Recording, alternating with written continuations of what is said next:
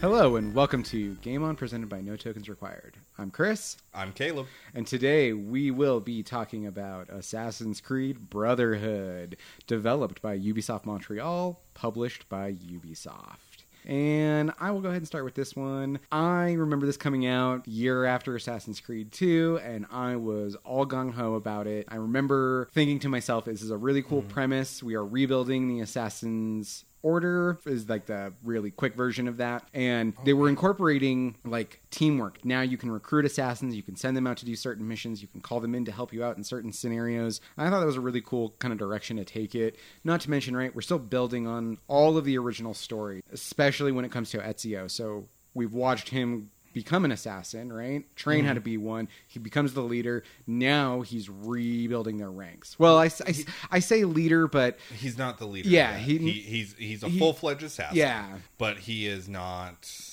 a leader in any kind of way, shape, or form. He's still taking orders. And I think that was kind of to a certain extent. Yeah, that was kind of like a mixed memory because we'll get into the plot about where he goes and why he does it. But yeah, coming in and being like, I need to rebuild the Assassin Order and just kind of figure out where that would go. Not to mention, we ended on a huge cliffhanger in Assassin's Creed 2, right? We heard from Minerva, the catastrophe that's going to happen. Desmond is the chosen one, and he's going to save us all. So yeah, I was pretty stoked when this came out. Just a year later, I do remember that I was in a transition period in my life. I was moving out of the country. So I really dove headfirst into this game, and I played the heck out of it. But I did it, I feel, a little too quick. Making friends. Yeah, instead of making friends. Yeah. So I feel like I didn't really give it the time that it deserved because I was really just trying to get through and beat it before I moved. Still, I was excited for it. I had a lot of fun with it. That's the overview. What about you, buddy? Well, honestly, this is actually one of the few games where I watched gameplay trailers. I did a little research. No. I know, right? Like actual gameplay footage, and because Ubisoft at this point in time, they were really showing off. They were flexing their gaming muscles, I think. Look at what we've incorporated, right? Look at what we can do. Look at all this incredible stuff that we've improved upon, right? We improved upon it in Assassin's Creed 2. Now we're taking it to a whole nother level. Right. And unfortunately, I think that actually took them away from some other things. Like you made the statement, like you feel like you didn't give it the time that it deserved. Mm-hmm. What time? This was like a 15-plus hour game. Yeah. Like, it was way shorter than the other two, I feel like. Because they added a multiplayer aspect into this game. And, again, that's where I felt like they were just kind of like, we're going to flex our gaming muscle here. Mm-hmm. And we're gonna show you all these things that we can do. Now, granted, I remember fans asking for a multiplayer game. Yeah. And I didn't think that it would quite go like this, because in it you're not playing assassins. Well you are, but you're not. You're playing Templars. You're a Templar in training. Like, that's what it is. It's a Templar training simulator. Yeah. In which you're supposed to be put in the mindset of an assassin and figuring out all these things. And they had different game modes, like a free-for-all. You had, your typicals, right? Right. Free-for-all team type battles where it was us versus them or us versus all. And they did different aspects. I didn't like it. I touched it and I went, this is shit. Yeah. And I backed away. But I remember watching it. And my big thing was, I was excited to play Ezio again. Mm-hmm. In our previous podcast, I loved Ezio Auditore, and I loved the fact that we were going to follow him even further onto his journey. And then, because of the way that we left the second one, I was actually excited to learn about Desmond and all of that stuff as well. So I was excited. They did add some new things into this one, of course, like this was the time period where I feel like this was actually probably the start of the mainstream console games, at least one coming out every year. Yeah, it kind of felt like that was the turning point. They were like, this is money. We are printing money, basically. Oh, yeah, because hand over fist, people were buying this. Mm-hmm. But I also remember, like, when the game came out, a lot of fans had issues with this one because they did incorporate certain things into it that kind of, I don't know, took you out of the feel of the game. Of the standard Assassin's formula. So I remember there being a lot of like hostility towards it from the fan base because of certain things. Not so much like glitches and stuff, just the way it played. But building up to it, like I was super excited. this was around the time in my life where I started to pre-order games, because just like you, I was also going through a transition. Mine was a little bit different. I was going through a divorce, so I spent a lot of my time at home just filling that need with playing video games, right? Because I've always been a big gamer, but this, like, that was my comfort zone. Yeah, like, it's your escape. Here's this hard thing that's going on in my real life. I'm going to dive into this. And I actually remember being upset because the game was so short. Yeah. I don't feel like there was a lot of collectibles. I don't feel like the maps were very big. I feel like the storyline was very rushed. I feel like they wanted to focus on other aspects of the game instead of what made the second game so great. To me, this was their misstep. Yeah, I mean, it's a very valid point. I mean, this just, for me, it felt like it was, again, one more step away from those really nice, big, open, cinematic, style-esque arenas where you can do these things. And again, in the second one, I felt like they kind of stepped a little farther away from that. And in here, it was just another step away from it. Oh, and in this one, I will fully agree with you. In the second one, I don't think so. Yeah. We discussed that. If you want to really know, listen to our podcast about the second game. But in this one, I fully agree with you, where I think they totally took that out, because they added a new system in this game, and I can't remember what it was called. But after you recruit brothers, right? Because that's the whole point, right? Right. Getting into a little bit of the storyline of the game. Hey guys, just want to give you a heads up. From here on out, there's a ton of spoilers. Listen at your discretion. Basically, you let the Pope live, right. In the last game. Yep. And you return back to, well, I think in this game they start calling it Villa Auditori. Yeah, it's... Auditora. Yeah, it's where your Uncle Mario... It was Mario, where he lived. Yeah, and but he basically turns it over to Ezio. Mm-hmm. And shortly after you return, it's not necessarily by will, but by kind of fate. Because the first thing that happens is Machiavelli and Mario, they kind of start getting on you about the fact that you left Pope Alexander VI alive. Yeah. Right? And they're like, that was the dumbest decision you have ever made as an assassin. I can't believe we made you one, basically. Or at least that's kind of how I felt. And Ezio was like, well, fuck you. I'm going to go fuck this chick now. Because literally, like, in the next scene... Right? Him and Katarina, which... Katarina. Is it Katarina? Katarina. Whatever. Him and her hook up, right? Mm-hmm. And I want to... I feel like they actually start a serious relationship after this, but, this just kind of felt like, I'm angry at everybody, let's fuck. Yeah. Kind of hook up. Yeah, it's one of those, I'm angry, I'm going to do something destructive kind of thing. The following day, it's New Year's. Mm-hmm. And all of a sudden... the mansion, right, or the town, I should say. I always felt like it wasn't much of a town. It's just this giant fucking house sitting up top of a bunch of little farmhouses. Yeah. Right? But it's got its own little city name of Montrego.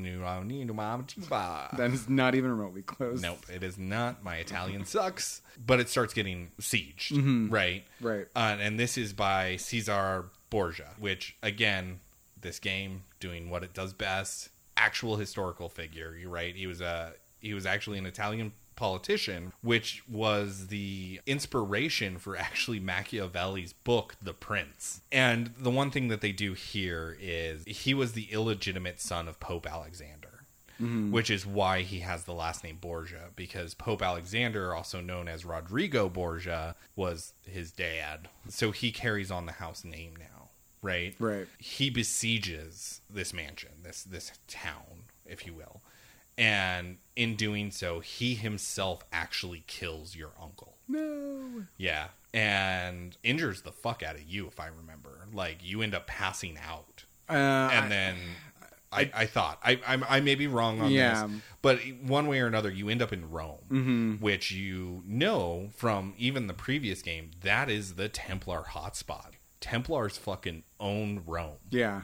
Hardcore. And because of that, that's when, you were talking about him becoming a master, that's when he realizes in order to win this war, or as far as he knows, because we later learned like the Templar Assassin War is literally all around the globe. Yeah. He needs to build up the assassin strength in Rome. Right. So that's when he starts building the Brotherhood. And that's what this game's mainly about, is he starts building the Brotherhood in Rome. And he's recruiting people, and he's doing all these things, and he starts training people, and his like sister becomes an assassin and starts running the finances of it and shit like that. That's what I mean by that's where it pulled you more out of that, because this planned assassination where you gathered intel, you learned their patterns, you know, like in the first one. And in the second one, it wasn't the straight up, I'm going to run straight at you like a fucking bull in a china shop and just shank you in the face. This is where I agree with you, where it definitely pulled away from that open world feel of I can do so many different things in the assassination, because it mainly focused on that. Like, you got to send brothers out on missions all across Europe, and like they were bringing in things, and you were upgrading your houses, and you were upgrading this, and you were upgrading that, and you were basically building this assassin army. Yeah. And in the meantime, you were weakening the Templar order in Rome. And from that, you basically get promoted to a mentor position. Yeah. And then ultimately become the leader of the assassins in Europe. But throughout the whole thing, again, it's like it's another revenge-based story. Yeah. Not only is Ezio seeking revenge, but so is Caesar Borgia. He's seeking revenge. Him and his sister both, I think, are like a part of this. A lot of crazy shit happens because Caesar goes to his dad and is like, hey, give me the apple. I need it to basically rule over the assassins. Like, they're getting too strong. And his dad, already getting his ass whooped twice by Ezio, is kind of like, no.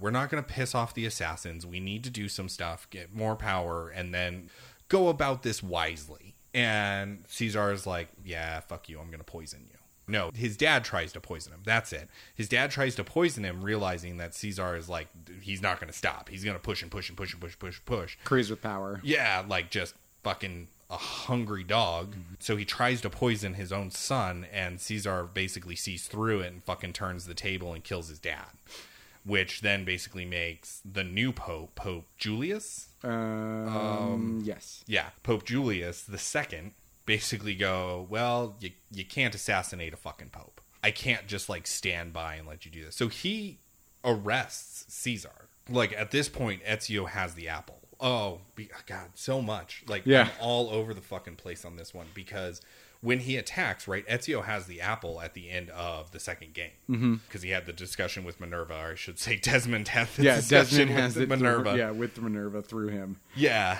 But he has the apple and he returns. Well, during the siege of his house, Caesar gets the apple and returns it to the Pope. Alexander the Sixth. Yes. Yeah, that Pope. Yeah. And well, now we got two popes. We got to keep them separate. I know. Pope Alexander.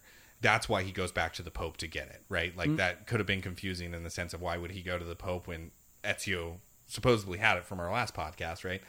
Yeah, Ezio loses it. Well, over the next, it's several years, Ezio's building up this army. Oh, yeah. Like, it's not a short time span. It's one of the things that they do with the Ezio trilogy. His years, you leap through his timeline. Oh, yeah. Because, you know, in the first one, you start off as 16. In this one, I think you're in, like, your mid-20s. It's crazy. Ezio has the apple, and he's using the apple, which is not something that you've seen the Assassin Order use to this point, right? But he's using the apple to learn locations of shit, check in on people and stuff. It kind of reminded me of that orb in Lord of the Rings, right? Where like they could use it to communicate back and forth with each other, but in this one he was using it to locate all sorts of shit. Yeah. So he uses it, he retrieves it from St. Peter's Basilica. I'm just fucking terrible at this. Ezio uses it, and then he uses it to overwhelm Caesar's forces, right? Right. And they gradually withdraw, and Caesar is then finally arrested by Pope Julius II. After Ezio and the assassins basically confront him and like kill all of his remaining things, and they were like, ha ha ha ha, you've become basically useless now. Like his sister doesn't play a big part of it. She's in it. I remember, like, I want to say you kill her. Like, I don't remember a whole lot about this game. I was going to say, I don't even remember the sister being a part of it. Well, because it wasn't a big thing. Yeah. Like, this game it went by so fast, and they focused more on game mechanics than they did actual story. Well, the thing for me, right, aside from the rebuilding of the Assassin Order, the thing about this game that I was really interested in was actually now flipped. I'm actually now more curious about what's going on in Desmond's world. Yeah. Not really what's going on with Ezio. Yeah, it's cool to rebuild it and all the fun mechanics that come with the hiring of the assassins, but the stuff that's going on with Desmond, right? We know that this catastrophe is coming. We know that they're on the run, you know. Yeah. Like, that's the part that I'm now into, and I care less about what Ezio's doing. And I have to say I agree with you on that. Yeah. More so because I was really into what Ezio was doing. I liked Ezio's story. I liked the historical figures. And as I started playing this, like, I remember being like, holy shit, I'm fighting a Borgia. Oh my God, it's this Borgia. Like, I was so excited about it right off the bat, right? Yeah. And then as the game went on, and I'm like, oh, recruit this. Oh, send these guys out on mission. I literally felt like it was a phone game. I'm dead serious. I felt like this game you could have played on your freaking Android phone, Apple phone, and it would have been great for that, right? Right. Because it's one of those, well, you send your guys out on a mission, and then like 2 hours later, you go back and collect their money because the mission's completed. And I was like, that's something you do in a phone game. Granted, at the time, there weren't a whole lot of phone games like that, but now looking back on it, it was more fitting for that kind of style. Right. So it really pulled me out of Ezio's kind of what the fuck is going on with him. Which is why I don't remember a whole lot about Ezio's life. But I do know, like, they take care of him. Caesar breaks out of prison, and that he gains the support of John III of Navarre? Whatever. He led a siege of the city of Vienna and Navarre. Then Ezio encounters Caesar on a battlement. They fight. Caesar claims that he cannot be killed by the hand of a mortal man. Basically, like, I am a god now. Sorry.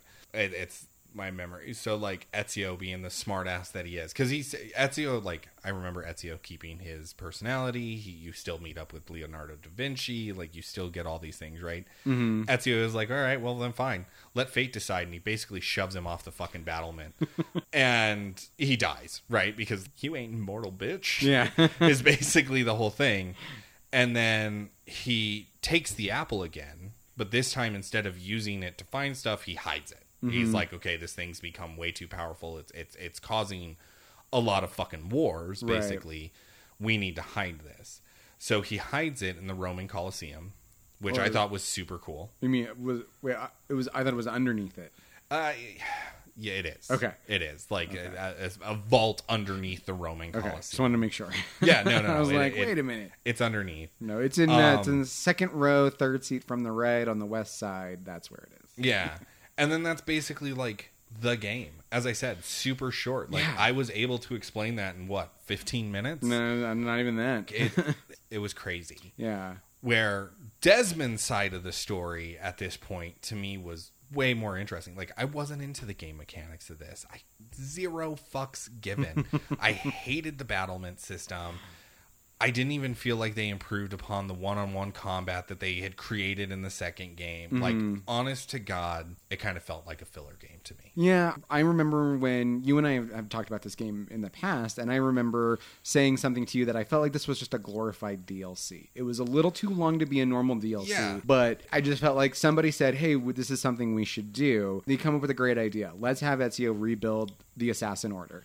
And somebody went, great, that sounds like a really good DLC. We can add this cool mechanic where you like save people and recruit them, and maybe you can send them out on missions and call them in to help. And then somebody said, hey, you remember how we didn't kill the Pope in the second one? Let's do something with that. And they concocted this story, which at the time sounded like it could have been a good idea. But again, I mean, we're sitting here I think they could have done way more with Ezio's story on this. Like, he literally, at this point in time, right, by the time all of this has happened, he ascends to de facto, which is basically the leader of the Assassin Order, but he's called de facto, right?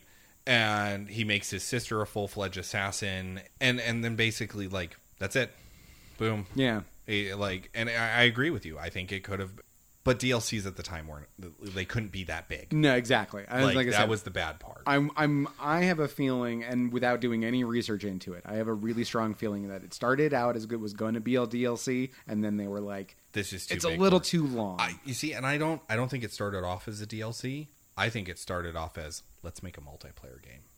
Possibly. And right? You know what? Because it felt like they put more time in their multiplayer. And that actually could be a very good point that you make, because they all that time that they could have focused on more story, more gameplay mechanics, longer, just longer game to play. They took a nice chunk of that and went, we're going to shove this all into multiplayer. Which, if you're like me, I'm not huge into multiplayer stuff. So I didn't, like you, I went in there, I looked around, I was like, oh cool, you pick a skin, and your heart beats when you're close to your target, and then you stab it, and it's good. But then you have people hunting you, and you all look this. There's like 4 or 5 different, 5 or 6 maybe different skins. Yeah. So there's a whole chunk of the game that I didn't play. But and you're mixed in with basically dummy NPCs, right? And you're supposed to try and blend in with them and do what they do and stuff like that, so you don't get called out as an assassin. But like the heartbeat system, you're like, nope, that's going to call me out anyways. Here I am in this group of people, but the bad thing is, I remember, so if you assassinate the wrong person, it basically outs you. Then you have to run and hide. Mm-hmm. It was incredibly clunky, incredibly terrible. I remember a good chunk of it just being like fucking black and white. I didn't like the multiplayer. And I'm a person who does play multiplayer games. I'm all for playing a multiplayer game, especially if I have people to play with, right? Mm-hmm. Because I think it definitely does make it fun. Like, I do miss the days of couch multiplayer. Because then you're just chilling on a couch with your buddies playing fucking video games. Yeah. This was awful. And that's, I think, what pissed me off more. Not only was the multiplayer awful, but so was the storyline. So was the main gameplay. Sorry, I just pounded my fist on the table because, it upsets me. I can't get past it, right? Mm-hmm. I honestly just felt we want to show you what we can do, but we're not going to make it cohesive. And I guess now would be a good time to kind of bring up at least some of the changes that we did like. So you were talking about it before. The whole premise of this game is that you are rebuilding the Assassin Order, and you go and you get these people and you recruit them into it, and then you can go into these menus and you can send them off to do missions. There's like a percentage chance that they depending on their level and stuff like that. And it was a weird, again, a phone game system. Yeah, when they successfully do it, it took time. It was like a minute, 4 minutes, 5 minutes, something like that. Yeah, I said hours, but really it was just minutes. I mean, maybe even some of the higher difficulty ones could have been hours. I don't know. I can't remember. It was terrible. And that part was kind of okay, whatever. But the part that I did like was being able to bring them in. But I only liked it 75% of the way, if I got to put a number to it, right? Yeah. Because I liked it for, there's a guy way over there on a rooftop, and I don't really have a good path to get to him without being seen. You call in somebody, and you can just watch this little assassin run across the rooftop, stab the guy, and then run off. And now that threat is eliminated. And that was the part that I thought was pretty cool about it. No, that was cool. Like in the last one, we were talking about courtesans and stuff like that. In this game, you definitely built upon that. Like, you relied on it. You hired these people. You built up their factions. You had thugs that walked around. And if you saw a group of thugs next to a group of guards, you could be like, and they would just go and fucking attack this dude. Because you basically had aligned yourself with all of these, I don't want to necessarily say lower forms of society, but they were on the trenches. They were the people that nobody really looked at. Fucking mercenaries, hookers, thieves, all of that. And that's where you were recruiting from. Mm-hmm. And based on that, you taught them how to be assassins. You built up this great order. And those aspects were cool. I still couldn't get past it, man. What new weaponry did we get in this? All right. So we got the parachute from Leonardo da Vinci, so you could jump from a tall building. I remember this. It was basically a diaper. I will say that the skin looked a little weird. It looked like the texturing was weird on it. It literally, but it just looked like, like in that scene, the show Family Guy, Stewie's falling, and he takes off his diaper and uses it as a parachute real fast and lands on the ground, and then he re-puts the diaper back on. That's what it looked like. Mm-hmm. That's kind of how it was, because you had to repackage it, or you had to rebuy it after every use. Repackage. Yeah, you could have like a number of them, but Yeah. you have to, it was there was an ammo to it. You only was a had so many. consumable. Yeah, Yeah. exactly. It was a consumable. You got poison darts because in 2 you had the poison blade, but not Yeah. in this one you get poison darts. Didn't you get the hallucination darts as well? I don't think that came until 3 when you got the blowgun. Okay. But I may be wrong. So we'll double check that. The ability to throw the heavy weapons, because we Yeah. said in before that you could, in 2, you could take it and do like a insta kill. Because you were talking about the durability, you could hit somebody with it, and sticks in their chest, and then you're done using it. But in this one, you could throw them. Hook it. Yeah, which is kind of cool. And then, if I was wrong in the other one, and then I meant it in this one, you get a crossbow. Yeah. And the crossbow is really cool because unlike the gun that you get in the second one, Yeah. the crossbow is quiet. It's a stealth weapon. Yeah. Yeah, it's kind of like not they a loud realized gun. like, oh hey, we need to be more stealthy, so we're Yeah. gonna go backwards. We're gonna give you this crossbow. And all of that was cool and everything, but I just felt like we were rushed. Yeah. Like I don't know about you. You made the statement because of the transition in your life. You didn't feel like it gave you gave it enough time in the day. But I will say this. Man, I like- felt rushed in playing it, but I didn't feel like the game itself was rushing. I just think it was lacking. I think is a good clarification. yeah, You know what I'm saying? No, I get it. Yeah. I get what you're saying. And I agree. I felt like it was lacking. Mm-hmm. And because it was lacking, I felt like it was rushed. Yeah. I was rushed. Not that the game itself kind of was like, no, you have to go, you have to go, you have to go, you have to go, you have to go, you have to go. But there wasn't a whole lot to do in between. I don't feel the maps were as big. I don't feel the free flow of the environment was as big. I don't feel like I had as many side missions. There is so much that I felt like taken away, which is kind of why I can see why the gaming community just didn't tend to like this one as much, at least the fan base, because you were right. It just felt lacking. A lot of it was dull. Okay, cool. I get to send these guys out on missions. Now it feels tedious because I constantly have to send these guys on missions to level them up. And if I get them higher levels, then when I call them in to help with the assassination of this guy on the rooftop, it does better. So now you're making this a thing that I have to do in order to pass certain aspects of the game. Yeah. Right? To get past this certain mission. Kind of like, this isn't fun for me. Yeah. This has now all become very, very tedious, and I hate tedious things. Because it's like this isn't the point. Like, Right. Okay, great, I get it. Ezio has to rebuild this and everything. His rivalry with Cesar Borgia.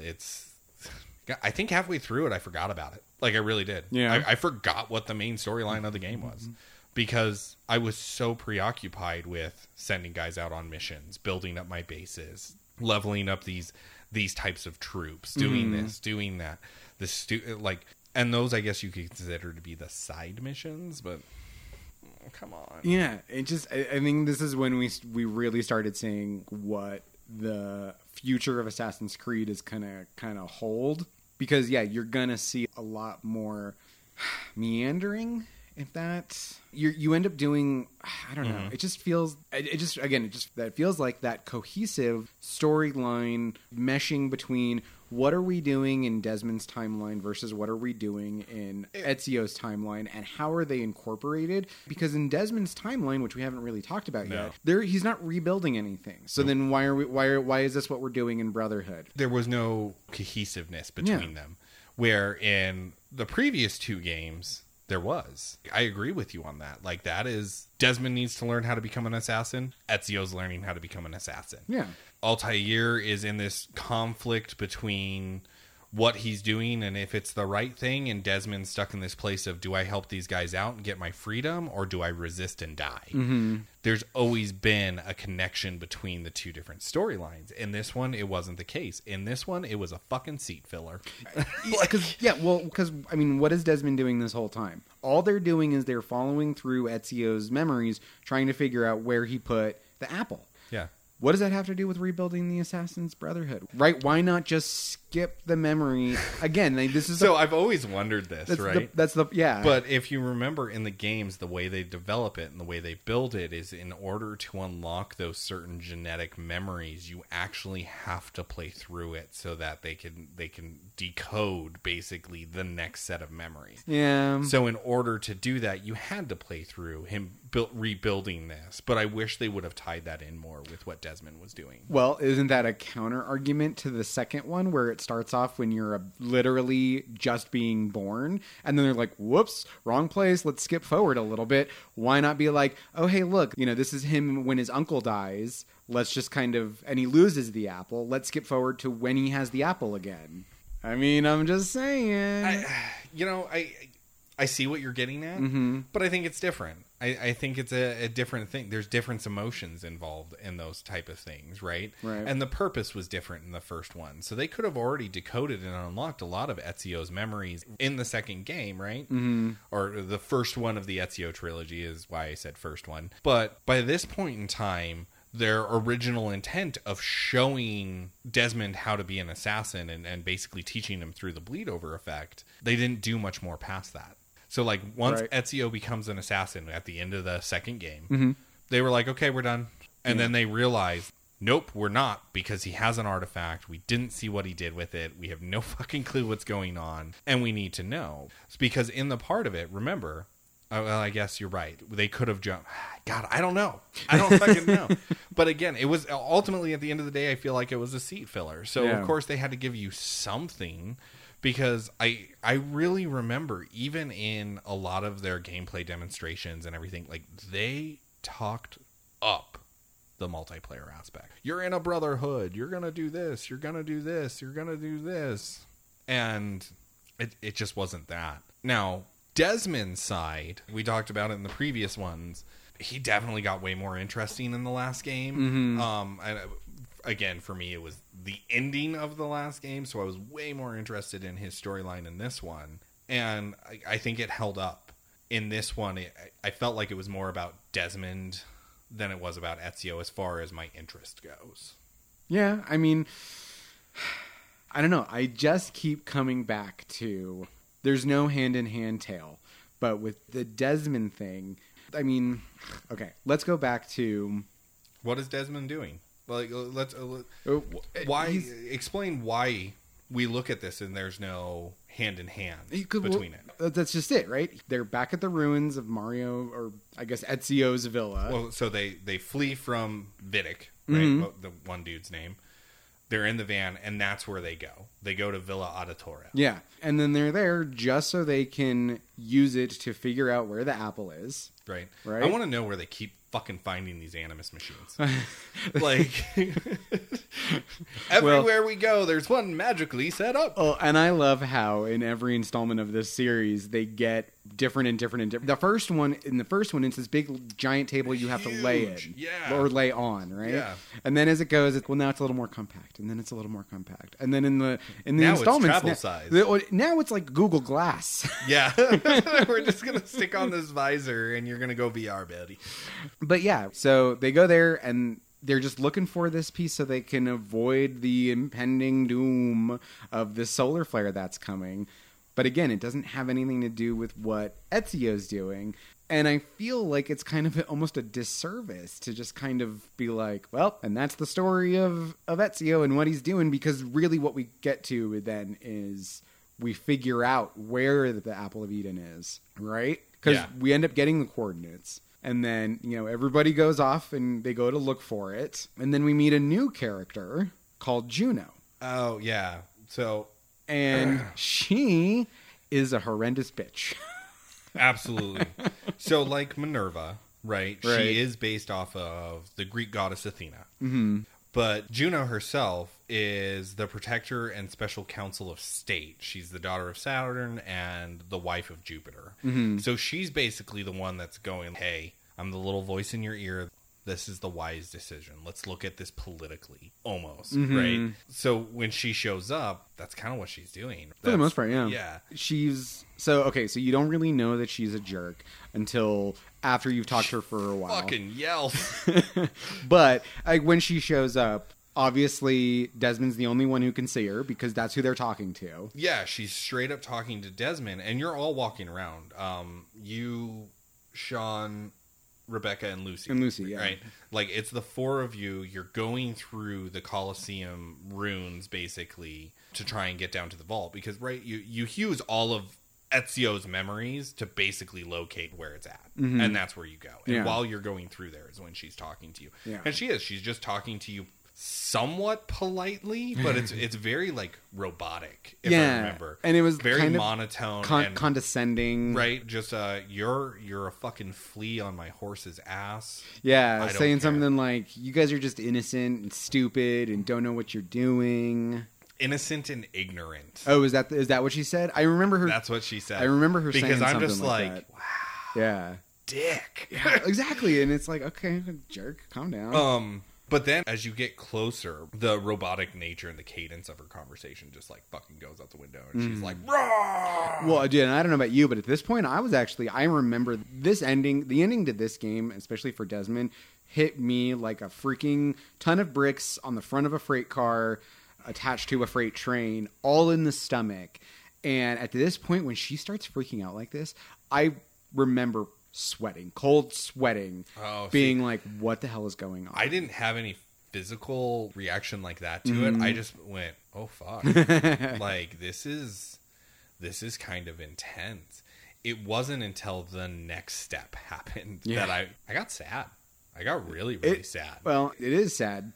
Yeah. I mean, for now, in the moment it's sad because all of a sudden, right, Desmond grabs the apple. Yeah. And all of a sudden, it's like you lose control of him almost. And well, like, time freezes. Yeah. Everything stops. And like the only thing you do, you just start walking towards Lucy, and Juno is freaking out. You know, she's saying that somebody is going. There's like an enemy among you or something, and they're going. They can't accompany you through where you're going or something like that. So it's kind of along the lines of like So she explains that Desmond is a descendant of them.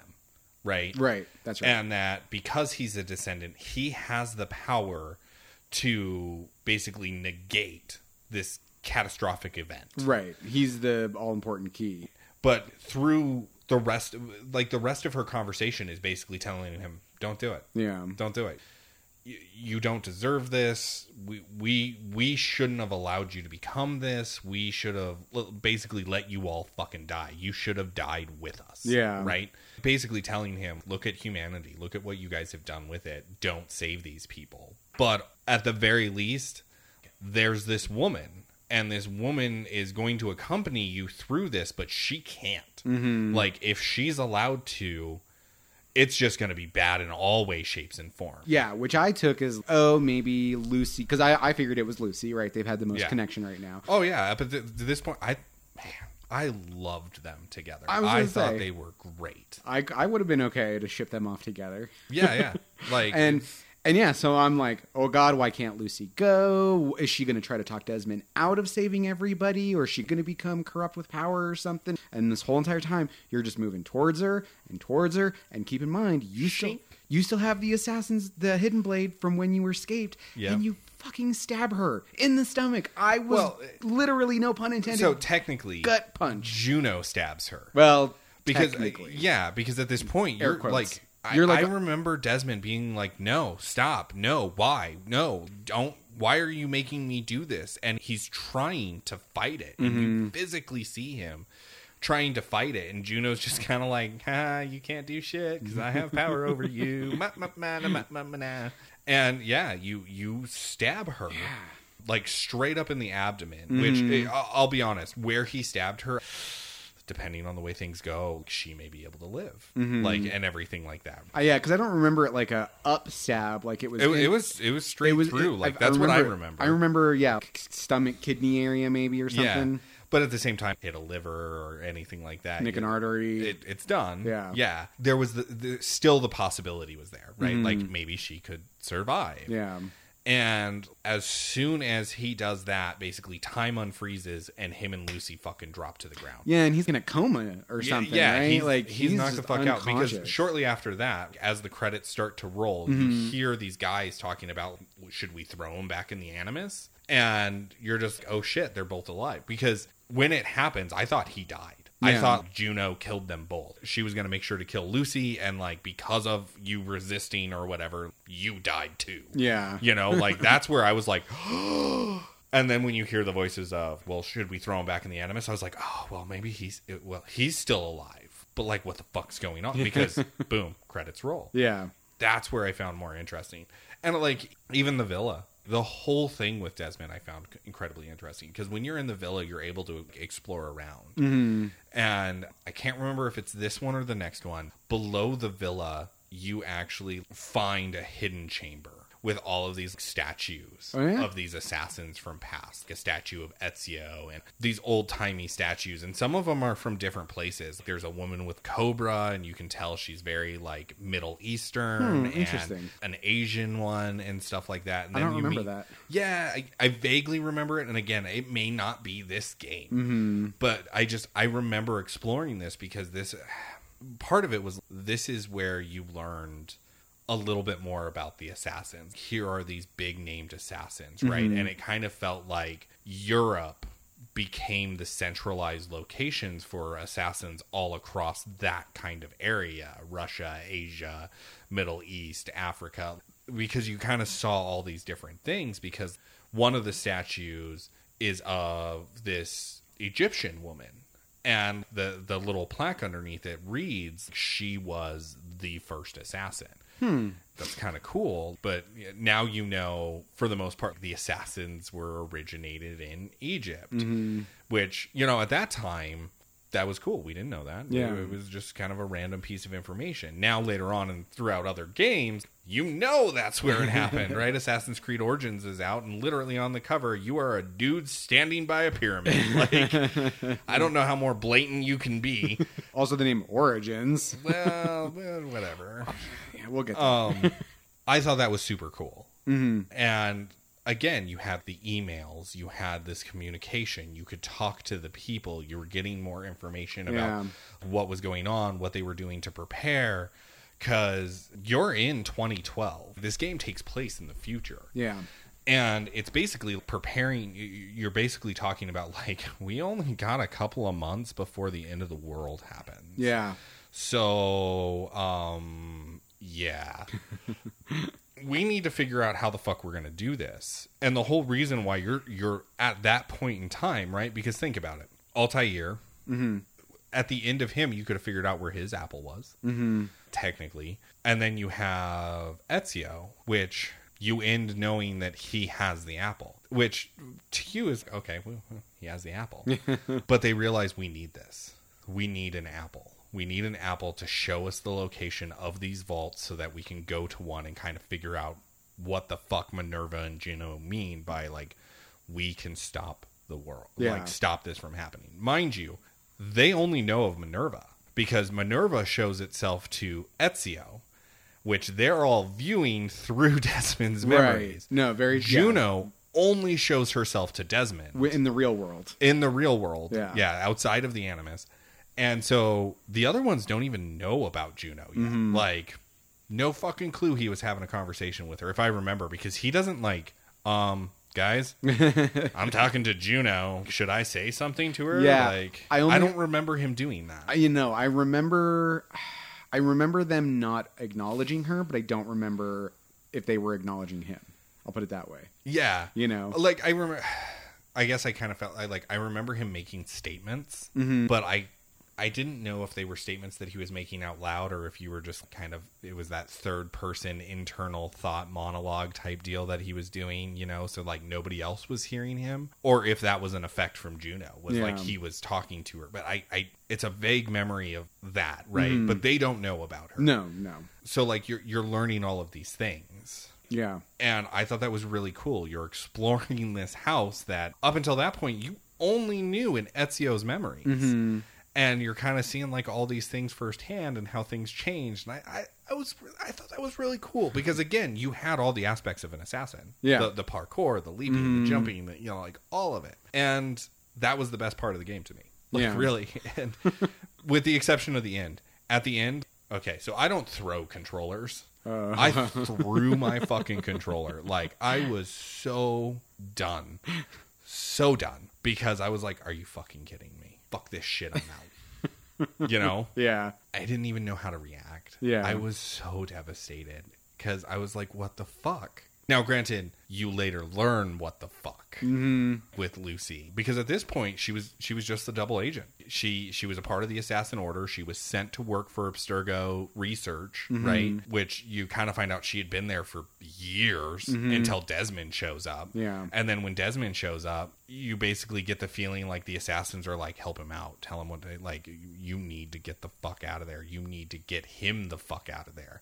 And then you end up escaping because when you escape, they're right fucking there. They're right outside the building in their white panel van, which this thing is fucking, that thing's a tank. Like, I think they have their white panel van for like the next 4 games once you see it. It's fucking crazy. Like, nobody thought, let's blow up the white panel van. Yeah, right. You know, and that's all you know. And then all of a sudden it's, you can't trust her. She's the fucking devil, shanker in the abdomen. Yeah. You know, like... And then, well, yeah, you know what? You can't tell anybody why either, so you're going to pass the fuck out. Yeah, and then, exactly, right? And then, oh, look, now you're in a coma, and you definitely can't tell anybody what we told you. And, you know, you said it, right? Why you thought that Desmond also died. If Juno doesn't want him to stop the catastrophe, then, yeah, why not kill him? Right. I mean, if we're going to look at like, this... if she can take full control over him, make him stab himself. Yeah. Right in the head. I don't know. I mean... I think it has to... Like, we kind of touched on it. I hate the whole fate aspect because it kind of takes away free will. But at the same time, I still feel like he has free will. Yeah. You know, this kind of made me feel like, well, it is his destiny to do this, but he has to choose to do this. Yeah. You know, that's what Juno's speech made me feel. And not so much, you don't have a fucking choice, man. You're going to end up here. You're going to do this. You're going to save humanity. Well, I was going to say, right? I mean, let's look at the moral and ethical side of it. If you knew... Oh, really? If you knew... Well, hold on. If you knew that you had the ability to save all of humanity, or on the other side, destroy all of humanity, I mean, I think a good person would choose to save everybody. Why? Define good. Yeah. Like...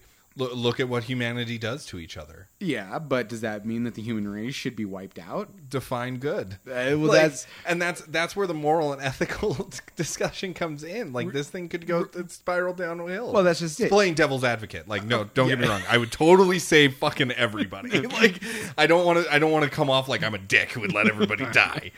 But just playing devil's advocate, right? Right. Like, for every prisoner, just using that, right? For every criminal, there's a child, right? Right. You know, I mean, yeah, the tables are balanced in that kind of aspect. Potentially, hopefully, like that's what we would love to have. And again, not even just that. All life on Earth destroyed. All of it. All of it. All the plants, all the animals. I was about to say, we're not just talking about the human race here. Like, in this, it is the entire... Depending on whether you believe in creationism or evolution, right? Right. Like, if you believe in evolution, it square fucking one, baby. Yeah. A molten ball of rock and lava. Like, that's basically what we were talking about here. That's kind of how they made it feel. Like, it was a world annihilation effect. It wasn't, oh, well, if you hide in a cave, you can survive this. Yeah, I mean, yeah, you could probably... The people who know about them can go into the vaults... But, I mean, a solar flare destroying everything, right? The atmosphere is going, and this is all in-game. Yeah. Atmosphere is going, a solar flare is coming. Yeah, there are vaults that you can go and hide in, but not everybody knows about it. You only have a little bit of time. If we're talking about atmosphere going, that's all of everything, that, trees dying. Everything dies. Yeah, because once the atmosphere goes and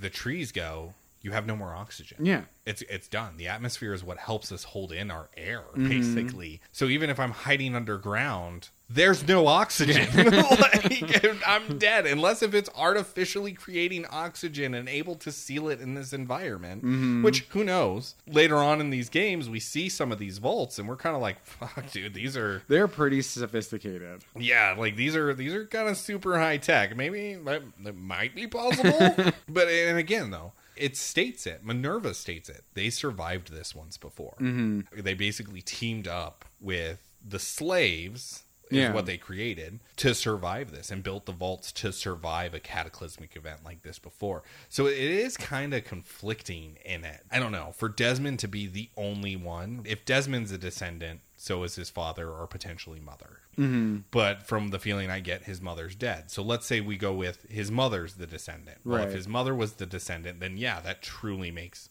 Desmond the last descendant. Mm-hmm. Unless if he had a kid, which you don't get the feeling of. Like, you can use some logic here to kind of weed some things out. But, like, him being the only one, are you telling me out of all of these fucking people, Desmond is the only one that's a descendant of these ancient first civilization gods? Statistically speaking, probably not, but he's the only one who knows anything about it. And he may be the... Okay. Fair enough. I was going to say, all of these other descendants, they may be descended from people who have left the assassin lifestyle and had nothing to do with this. Well, know nothing again, about this. Statistically speaking, we're talking they could have been Templars, they could have been assassins, they could have been nobodies. Yeah. Like, literally, there's a chance for one of the in between. But it was interesting.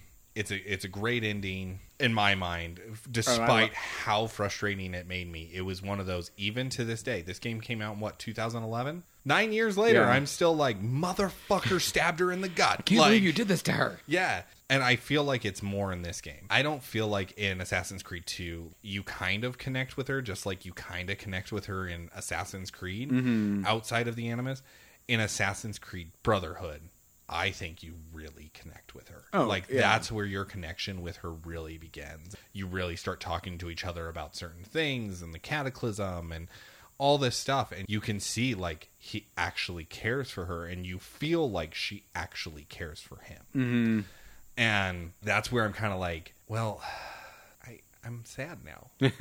Desmond's going to be alone forever with no little baby Desmonds. No little Lucy baby Desmonds. And that's also if he wakes up. Yeah, right? Because at this point, you don't know what the fuck's going on with him. Mm-hmm. One of the things we didn't go over, the reviews. If we look at the scores on this thing, the critics themselves actually didn't give it too bad, but it wasn't as good as the original one. So, like, 1UP gave it an A-, but, like, it's in a cross between an 8 and a 9. Yeah. You know? You have Eurogamer. Eurogamer fucking loved this game, by the way. Europe in general. As I was looking this up, it literally became the fastest selling European title ever. Europe fucking flocked to this thing. So Eurogamer, of course, gave it a 10 out of 10. But there's 2 that gave it a 9. The rest gave it an 8. Way lower scores in my mind compared to its predecessor, Assassin's Creed 2. Mm-hmm. And I felt like it was because of some of these new mechanics. The multiplayer didn't feel very fleshed out. But yeah, so there wasn't a whole lot to it. Again, I feel like it was a seat filler. Yeah, I think that, all of these scores happen at the time. And then, we have the benefit of hindsight that we can look back and we remember it with what we originally had, and then now what has come after Brotherhood to now. Yeah, I think that's really skewed our perspective, because I would love to have that debate with somebody who this may be their favorite Assassin's Creed. I would love to Europe. I'd love to talk to that person. Yeah, because I just remember the fans not receiving it very well either. Yeah, it felt, I don't want to say hollow, but it felt just shallow. Like, there was some cool new stuff, but there just wasn't really a lot. It is one of those, if you want to understand the outside, outside of the Animus type story, you have to play it. You have to go through it and read those things and feel those things. Like, it is a title that you have to play. Just know that if you play it, it's gonna be fast. Yeah, like you could probably do it in a weekend if you don't have anything else going on. Literally everything that I have seen has 15 plus hours. Yeah, which means it's 15 hours plus whatever else you want to dump into it. That's truly how I feel. I think if you wanted to super power through it, do the bare minimum, you could probably get it in under 12. Which, that's not a bad weekend of gameplay. No, and done and done. It's COVID 2020. It's not like a lot of people are going out and doing much anything else. Yeah. So don't worry, folks. We are 6 feet apart. Yeah. the table that we are sitting at is definitely keeping us socially distant. So yeah, unfortunately, like we were saying, this game felt a little rushed and a little short, and I think this podcast is going to be about the same because there was a few new cool gadgets, a few Agreed. An interesting new mechanic in the whole raising of the assassins and being able to kind of utilize them. But again, while it was presented, it was maybe a mile wide but an inch deep. So, but I like this that. by no far, in my opinion, is the worst Assassin's Creed game ever. If you're really into the Desmond story, this is a must play. You are really down for that nice transition between the people you play in these games versus the actual Desmond outside world story.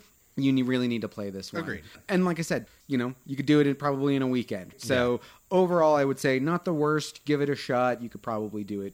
And that's pretty much my aim. No, I agree with you. I really do. Like when you made the comment about not the worst, it's a competitor for that title. But Fair enough. There's one that pops into my mind that by far I think takes the cake. Like it's pretty bad. We'll talk about it, but it's hopefully you enjoyed it. And until next time, game on. I'm Chris. Oh shit me! All right, let's do this again. There you go. So yeah, that'll be it for us. Again, thank you for joining. Hope you enjoyed. I'm Chris. I'm Caleb. And until next time, game on.